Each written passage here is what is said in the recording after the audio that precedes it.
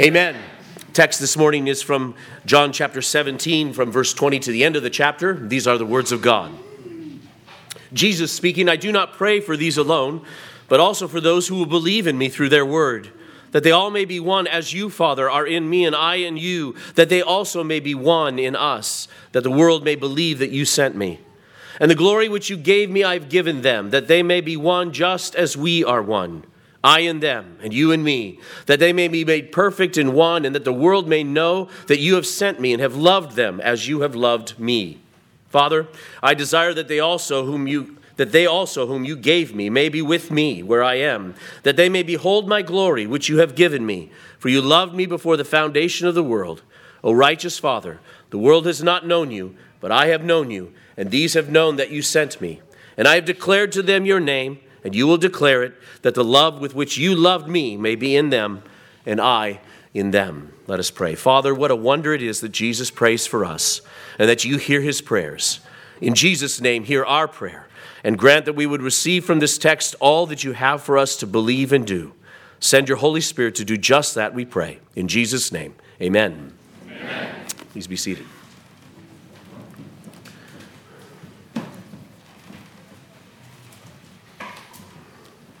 The prayer that Jesus prays that is recorded for us in John 17 is, of course, the longest recorded prayer that we have of Jesus. We do know several times that, I know at least in the Gospel of Luke, there's more than once it says that Jesus spent the night in prayer. Jesus knew how to pray, and we are learning from him what to pray as well. One of the things we see is that Jesus prays for us. In this section particularly, we see Jesus praying for this generation, not just the generation that he was in. Although it's clear that that's what he had in mind, even as he was praying for the disciples. But he had specific prayers for those disciples in that generation. That was carried on in verses 6 and following. And now he turns and begins to pray for all those that will still come to believe in him in the future. And so one of the first things you should see is Jesus is ending his prayer with great confidence. With great confidence. This is not a man who is expecting to suffer a great defeat and an end of a three-year greatest attempt that he could make at trying to build a kingdom. This is a man who is, as he's praying with great confidence, looking beyond this small band of disciples. If he's in the Garden of Gethsemane, they've fallen asleep. Maybe John heard it and later on was able to record it, or maybe later Jesus told them what he prayed. But we know in the other Gospels that in Gethsemane, Jesus goes off and prays, and the disciples keep falling asleep. These are the loyal ones, and that's all there is. Beyond that small band of disciples, and then beyond the crowds that will call for his crucifixion, Jesus prays with great confidence beyond the cross and the grave to those who will be blessed by all that will occur before the watching world and then declared to the world to come. And here we sit today, like an infant just home from the hospital, a wobbling but growing answer to that prayer. I would argue that we are only the beginning of the answer to that prayer. We are the early church. We are the beginning of what God has promised to do in answer to that prayer that Jesus has given. There is both a promised oneness or unity that we already have, we'll see in this text, and a mature unity that we are still growing into. And so Jesus is praying with regard to the uniting of that church and the united strengthening work of that church over all of the world in this prayer. And so here, this gospel confidence in verse 20. I do not pray for these alone, but also for those who will believe in me through their word. Not for those who might believe in me, but they probably won't. Not those who might hear, but probably won't believe in me. But I know the ones that you have given me. Jesus had declared that there were other sheep still to come in chapter 10, verse 15. And here he prays for them, which means he prays for us. When he says, also in verse 20, he says, I do not pray for these alone, but also for those who will believe in me through their word. You notice that? Through their word. Remember, he had been praying for the disciples in the previous, the apostles. And he says, I'm praying for those who will believe through their word. Well, then we're not part of that. We have not heard their word. We have not heard the apostles' word. That would mean it's only for one generation. But as we see in the prayers of Christ, when he was praying that God would, through those apostles, preach to all of the world, he was referring that to the fact that the Holy Spirit would fall upon them, and that they, through their inspired writings, would create their word, which is what we have here, the canon of Scripture, and especially all of the New Testament. Their word refers to the word of God that the apostles would produce over the next decades, that then would be the foundation for preaching and teaching for generations this good news. All preaching is to come forth from this word. It's not supposed to be man's opinions, but it's all supposed to be built on the foundation of the teachings of the apostles and prophets. That's the foundation from which all the teachings of the gospel, all the teachings of preachers, of Bible teachers, is to come from. It's to come from their word. Jesus prays that this would be given, and so that's the foundation then for all preaching ever since. Now, if you think about as Jesus prays this prayer, one day later, you would have thought that this was the end of the ministry of Jesus. That's it. It's over. He dies. And today, I believe, many are tempted to think that we are at the end of the ministry of Jesus upon this earth. So in the day that Jesus was there and then crucified, he had a small band. They all scatter, and Jesus dies on the cross, and it might be reasonable to think it's over. Today, we have hundreds of millions of professing believers all over the world in every continent, and we're in the midst of a variety of different kinds of temptations and trials, a variety of different compromises, a variety of different attacks upon the church. But I would say we have far more evidence than they had that the ministry of Jesus Christ is far from over. There's a vibrant work of the gospel ministry going on in every continent of this world, practically in every country of this world. And so we should hear from this, we should learn from this confidence that Jesus has that there's far more work to do, because Jesus knew what had been promised to Abraham.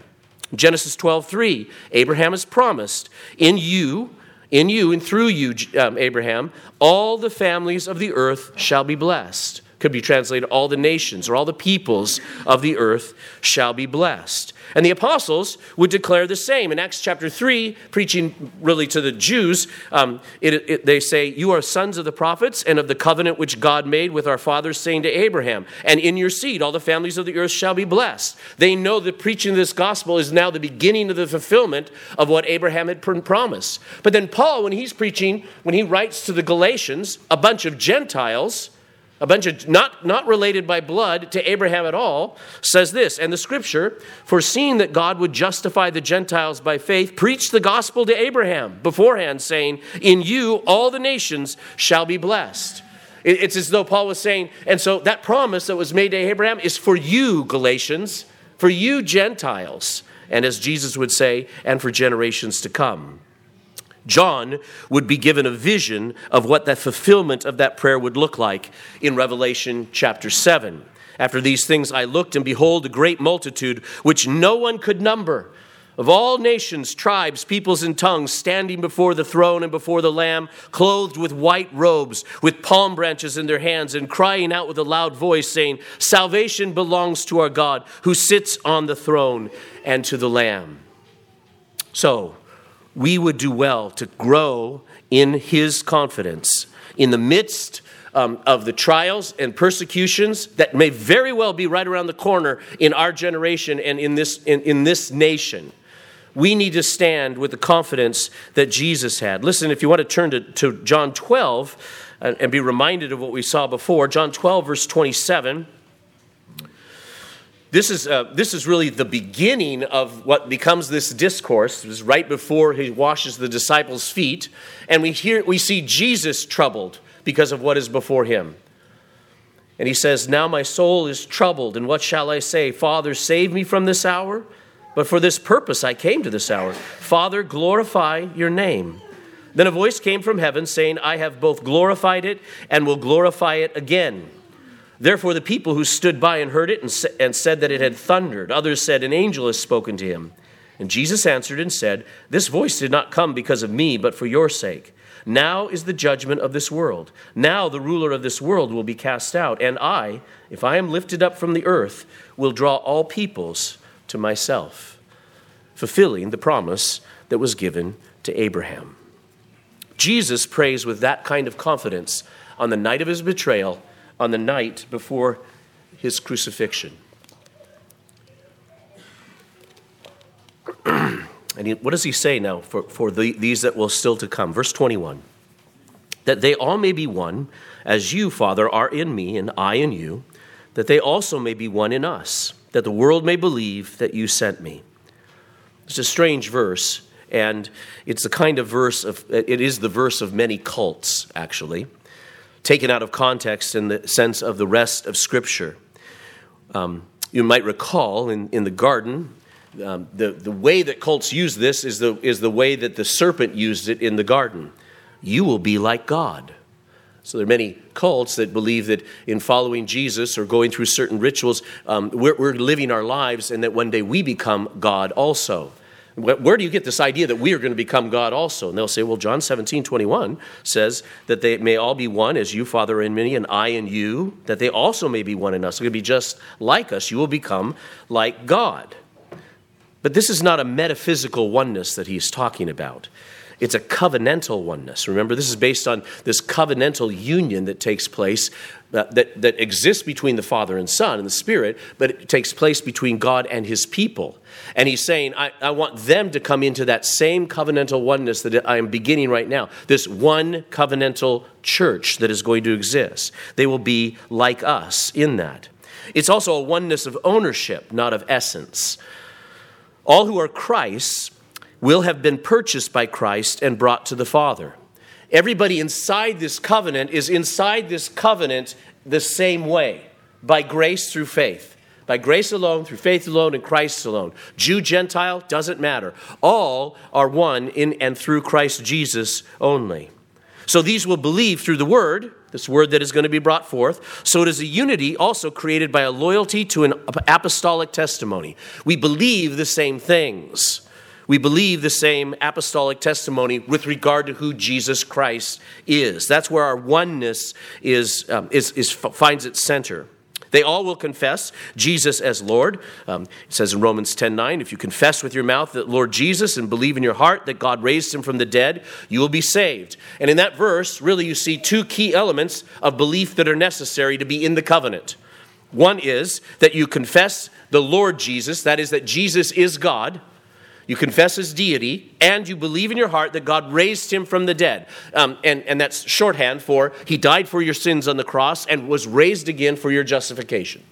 So these are the two key things that must be believed in order to be in the covenant. That is that Jesus is God, and that God raised him from the dead unto our justification.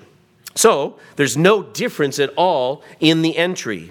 Back in Galatians again, speaking to Gentiles, Galatians 3. For you are all sons of God through faith in Christ Jesus. That's it. Faith in Christ Jesus. For as many of you as were baptized into Christ have put on Christ. There is neither Jew nor Greek. There is neither slave nor free. There is neither male nor female. For you are all one in Christ Jesus. And if you are Christ's, listen, then you are Abraham's seed. You are what was blessed by the one that would come through Abraham. You're Abraham's seed and heirs according to the promise. This unity of testimony then will be an evangelistic tool for the ages to come in the church. So it says there in verse 21 that the world may believe that you sent me. There is something about our covenantal unity, our declaration of the creed, our declaration of who Jesus is, over generations, over centuries, throughout all tongues and tribes, that is an evangelistic tool. It is an evangelistic instrument that God uses to declare the message of the gospel to all the world. This keeps the gospel message the same and central. Doesn't matter what your ethnic background is, doesn't matter what other traditions that you might have had, other opinions that others may have had with regard to reality. The message of the gospel remains the same wherever it goes with regard to Jesus Christ being Lord, dying for your sins, raised from the dead. Faith in him is the only entry, the only possible way into eternal life. And so that's what Jesus is praying, that there's to be this unity of apostolic testimony. There would be this unity of being all in the same covenant. It would be the same covenant over all of this age. And then in verse 22 he says, "And the glory which you gave me I have given them, that they may be one as we are one." So Jesus spoke of the unity of the Father and Son in the mutual sharing of glory in the work of the cross and the gift of eternal life. You might remember that back in chapter 13. Verse 31, 32, "So when he had gone out, Jesus said, 'Now the Son of Man is glorified, and God is glorified in him. If God is glorified in him, God will also glorify him in himself and glorify him immediately.'" And then the beginning of this prayer in chapter 17, "Father, the hour has come. Glorify your Son, that your Son also may glorify you." So there's this redounding glory, bestowing of glory back and forth between the Father and Son in this mutual sharing of the glory of the work of the cross and the salvation of the world. This unity, brought forth through the Word and mediated by the Spirit, is something the church has and is to be preserved. It is the gift of God. So this unity, this bestowing of glory, and this unity that is promised when he says, "And the glory which you gave me, I have given them, that they may be one," that this may exist, is a unity that God answered. If you turn to Ephesians chapter 4. Go to Ephesians a couple times. It'd be worth seeing this. Ephesians chapter 4. I'm going to read the first 6 verses. Paul writes, "I therefore, the prisoner of the Lord, beseech you to walk worthy of the calling with which you were called, with all lowliness and gentleness, with long-suffering, bearing with one another in love, endeavoring to keep the unity of the Spirit in the bond of peace." So there is this unity of the Spirit that we already have, and we are to endeavor to keep it with all long-suffering. And then he says, there is one body and one Spirit, just as you were called in one hope of your calling, one Lord, one faith, one baptism, one God and Father of all, who is above all and through all and in you all. This unity, Father and Son, Spirit, is in you all. It's also in us. What we're charged to do is not to have that unity of the Spirit, but rather to keep that unity of the Spirit, to remain in fellowship with one another, to bear with one another with lowliness and gentleness, with long-suffering. And the way that we have long-suffering, the way that we're able to bear with one another in the midst of the community of the church, is by always remembering that we have no high standing within this church. We come in only through the cross. All of us only come in because we're sinners. What qualifies you to be a member of the church? Well, you have to be a sinner. Yeah. It's not about you have to be a good person. You have to be a bad person. You have to be somebody who, outside of Christ, is under the wrath of God. You have to be somebody who, outside of what Christ would do, you would be cast into the outer darkness for eternity. Are you qualified? Well, if you keep that in your mind, and then you realize it's all by grace through faith, and we cultivate that. We cultivate a thanksgiving and an awe that God would take us, and how thick and marvelous grace and love, the love of God is. That keeps us lowly. That keeps us gentle towards one another. That keeps us from becoming arrogant or thinking that we have somehow arrived at a place that others are not. So we are to endeavor to keep this unity of the Spirit in the bond of peace. The Word is full of illustrations to this end, that we are just one body. We are in one vine with many branches. We are one temple with many stones. We are one body with many members. And so, as the Apostle Creed states, we say that we believe in the Holy Catholic Church. Or in the Nicene Creed, we say we believe in one holy, Catholic, and apostolic church. And I know for many people that word Catholic bothers us. It bothers us Protestants. What are we confessing here? But this term Catholic is not Rome's. The word comes from two Greek words combined, kata and halos, or katalos. Katalos. So katalos is where we get, it's just a transcription of that word where we get the word Catholic. Katalos you find in, for instance, Acts chapter 9. I have this in my notes for you. Acts chapter 9, where it says, "And then the church throughout all Judea, Samaria, and Galilee had peace and were edified." Throughout all is Catholic. Throughout all is katalis, okay? So it was the churches throughout all, or the church universal, including, is what it means. So the Catholic Church, when we confess the Holy Catholic Church, or the one holy Catholic and Apostolic Church, we are confessing the universal church. We are confessing a single church that exists in many places and over many years and centuries, in many languages and in many ethnicities. We're confessing one holy Catholic and apostolic that it came from the teachings of the apostles, and that is our unity. You see, this apostolic testimony is the ground of the unity that we enjoy in our covenant with God. The Catholic Church is the universal church. It is the one church based on the one confession of faith in Jesus Christ. This kind of unity means that the churches are one church, not because we all agree, because we certainly don't on many things, right? So this is not a unity because we have all arrived and we have a complete understanding of our faith and a complete understanding of what it means to be people who are in Christ and how to live in this world and how to bring forth a Christendom throughout all the world. So we haven't figured that out. There's many things that we disagree on. So our unity, the unity we have in the Spirit that is ours, is not a unity that because we all agree, but because we all have the same Lord. We are owned by the same Lord. You see, in fact, to demand that we have unity by taking away those things that we may hold dear in terms of what we understand the Scriptures to teach, but someone else, some other denomination, some other group doesn't. And we say, well, we'll remove all of those things, and then that's what's going to create unity. Well, that's an error. And the reason it's an error is because there's both a unity that we have and a unity that Christ is praying for and mediating to us by His Spirit over time that we are going to grow up into. And so, verse 23, back in John 17, let's see how Jesus continues to pray. I in them and you in me, that they may be made perfect in one, and that the world may know that you have sent me and have loved them as you have loved me.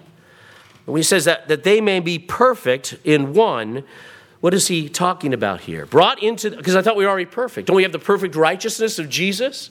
So what is the perfection that we still need to have then? Well, brought into this covenantal union with the Son and the Father, we find that this covenant is a covenant of love. It's a covenant of love. And this is a love that sanctifies. It is a covenant that they may be made perfect in one. This kind of love is not a love that says, well, let's just grab hands, sing Kumbaya, and pretend like everybody is just fine and gets along. God's love in and through us is a love that is, it's more like, well, it's the Word of God. It's the love of God is the Word of God, and the Word of God is sharp like a two-edged sword. God's love is sharp like a two-edged sword. God's love is a protecting, caring, sanctifying work that changes us, transforms us, makes us more and more into His image.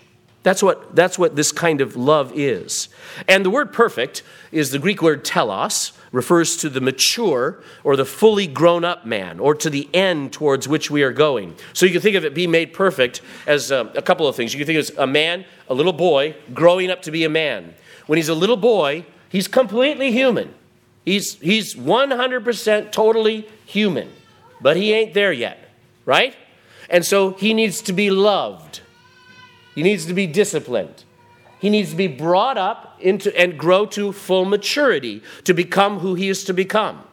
And so that's the difference. That these two unities are like the unity of the person of this little boy and this grown man. The other way to look at it is that God is telling a story. And the story God is telling has a beginning and a middle and an end. We are somewhere in the middle of that story. But we are on our way, the church is on its way to its telos, to its end, to its purpose. And we are to see from the Scriptures what that purpose is. So, and this means that we have more unity to grow up into, which means that it is a design feature and not a flaw that we are not in perfect unity as the church yet. When we first formed the CRE, I remember that many people came to us and said, another denomination? Are you kidding me? How many denominations are there? And we were able to say, we are at least 2 less denominations than we used to be. Because we had 3 independent churches who were completely not associated with anybody else. So denominations aren't a sin by nature, just by name. Denominations are the attempt to gather together and be more and more working towards that unity. But we have many different strands of the Christian faith that are still out there as God is growing us up. And it's a design feature, not a flaw.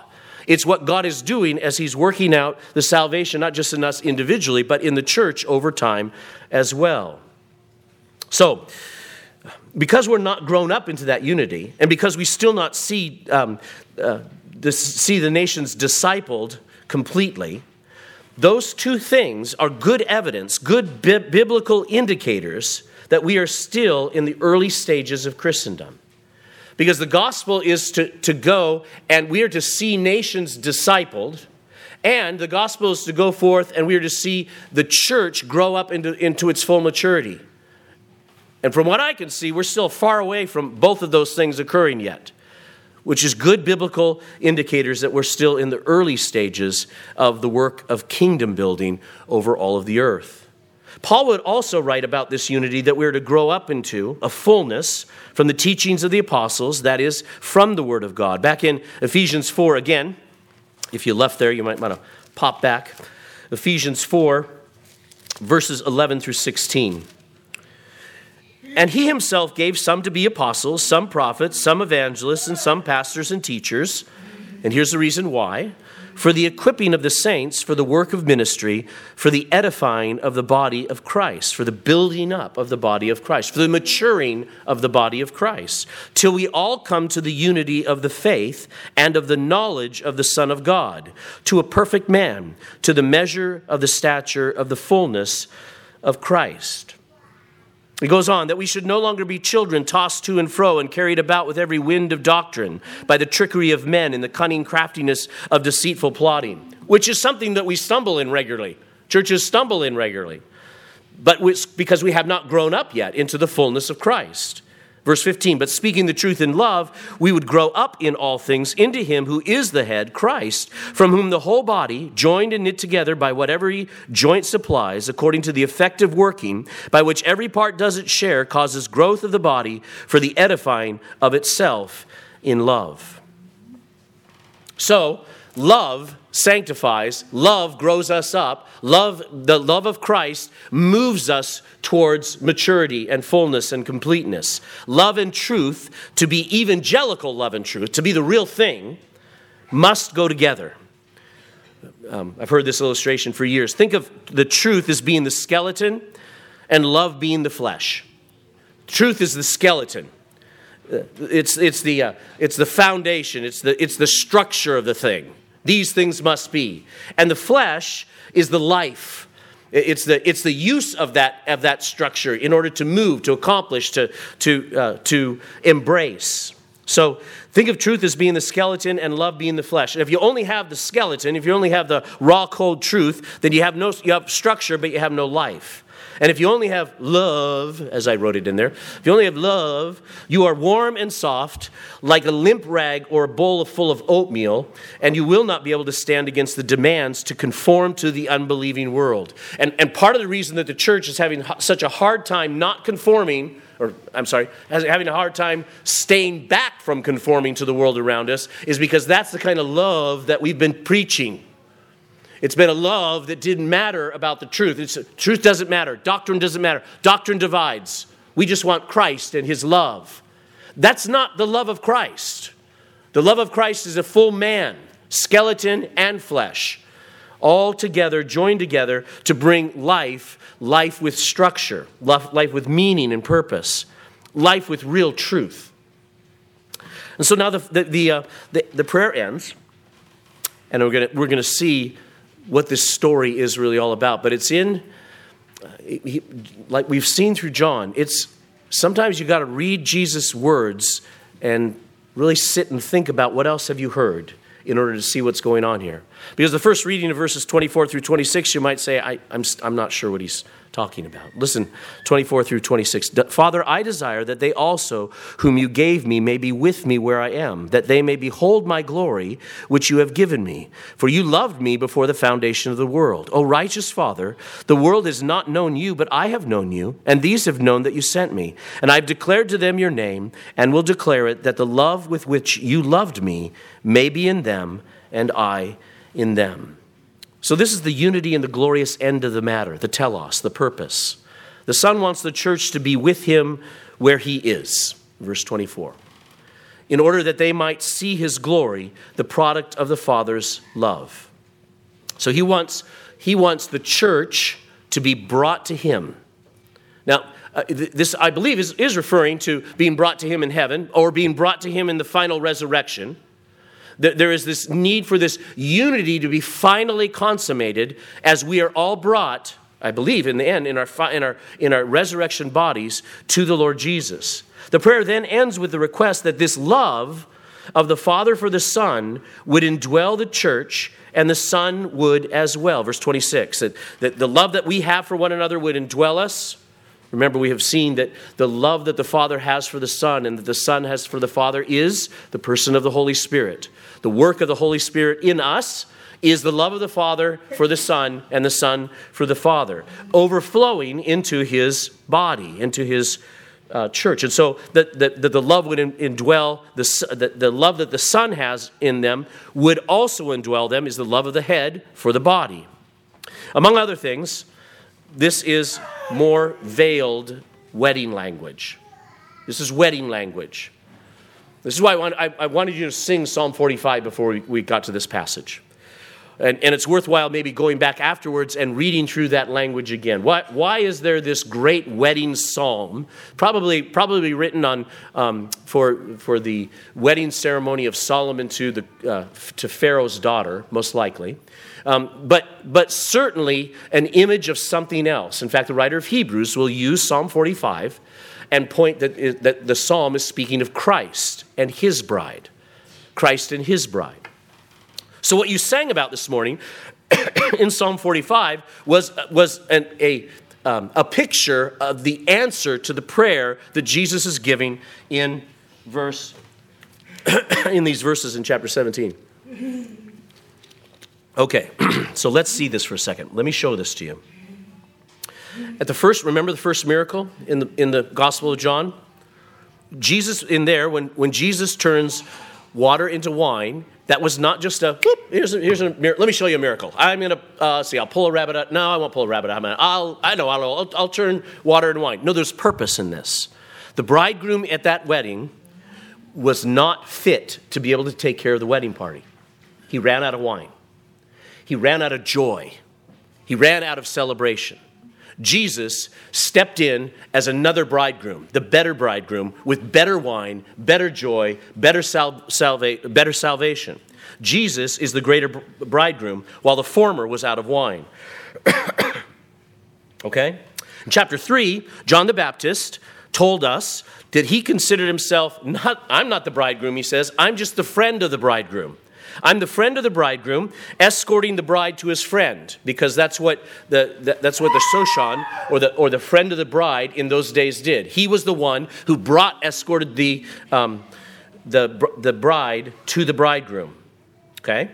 And then, when speaking to the woman at the well in John chapter 4, Jesus was a type of the perfect husband who would provide living water overflowing. Anyone who knew their Old Testament knew that when there was a story of a man and a foreign woman at a well, there's going to be a wedding. That's the setup. That's the setup throughout the scriptures. So what's going on here is, and she's a Samaritan woman, she's an outcast, and Jesus is saying, I'm taking the outcast. And we're still going to see in chapter 20, at the resurrection of Jesus, we're going to see Jesus, the new Adam, in a garden with a woman. You're supposed to notice these things. And it all comes together to see that this is the story of a wedding. It's not just the story of a wedding. This is the archetype of all stories. Jesus is going to kill the dragon and get the girl. That's what's going on. That's the story of the gospel. He's killing the dragon and getting the girl. And the girl is the church. The girl is his bride, the covenanted church altogether. The first Adam was given Eve, and she is the mother of all the living, we are told. The last Adam receives a wife, a bride made perfect, and the church, we are told, is the mother of us all, Galatians 4. Paul tells us that he's jealous to present this bride to Christ in 2 Corinthians 11 like the friend of the bridegroom. He is preparing the bride to bring to the bridegroom. Jesus prays that we may behold my glory, his glory, which you have given me, in John 17:24 right here. So he prays that they would behold, that you would behold my glory. Well, what's the glory of a husband? His wife. 2 Corinthians or 1 Corinthians 11:7. The glory of a husband is his wife, his bride. In John's apocalyptic vision, he is shown the Lamb's wife, and she reveals the glory of God. Revelation 21. Then one of the 7 angels who had the 7 bowls filled with the 7 last plagues came to me and talked with me, saying, "Come, I will show you the bride, the Lamb's wife." And he carried me away in the Spirit to a great and high mountain and showed me the great city, the holy Jerusalem, descending out of heaven from God, having the glory of God. Her light was like the most precious stone, like a jasper stone, clear as crystal. And then in the beginning of Revelation says similarly, I saw a new heaven and a new earth, for the first heaven and the first earth had passed away, and there was no more sea. Then I, John, saw the holy city, New Jerusalem, coming down out of heaven from God, prepared as a bride adorned for her husband. So therefore we know that the New Jerusalem is the bride, is the church that is brought to the bridegroom, to Jesus. The dragon is defeated, and he gets the girl. That's the story of the gospel. Now, if that's all true, then the first thing we need to really do is we really need to join with Jesus Christ in his confidence that he is going to get that bride, and she is going to be that beautiful and radiant and glorious. Because as we look around the church today, she is anything but glorious and a glorious raiment. We're a mess. But the devil's been put down, and Jesus is on the throne, and he has promised by his Spirit, through the church, the friends of the bride in essence, the bride is going to be perfected. The bride is going to grow to her fullness, and the bride is going to be presented to the bridegroom. And this is why Jesus teaches how important marriage is. How important marriage is as a declaration of the gospel. All of the marriages here preach the gospel every day, 24/7. You can't stop it. That's what we're told in Ephesians chapter 5. The question is only whether or not you're preaching a true gospel or a false gospel in the roles that you are playing as husbands and wives. Because when Paul teaches on marriage, on the roles of husband and wife, he knows this is all about Christ and the church. And it is in marriage and in the family that this objective unity is already ours. I now pronounce you husband and wife. Right? Boom, you're done. It's done. 100% completely now husband and wife. And a lot of work to do. Amen? So that's what's going on. You have this objective unity, and then the ongoing sanctifying work of becoming more and more one in the knowledge of God and the knowledge of one another as you grow together as husband and wife. And you're one family with the Father also as a responsible head. And I'm really not changing subjects here. Understanding the glory of Christ and proclaiming the glory of Christ has got to start within our families. We have to be molecular units that become this unit of light, this shining light to the world around us of what it means to live in the grace of God, of what it means to be made new, of what it means to love and submit, what it means to give ourselves away, to mutually indwell, to bring forth the fruit of children in the next generations, to fill the world.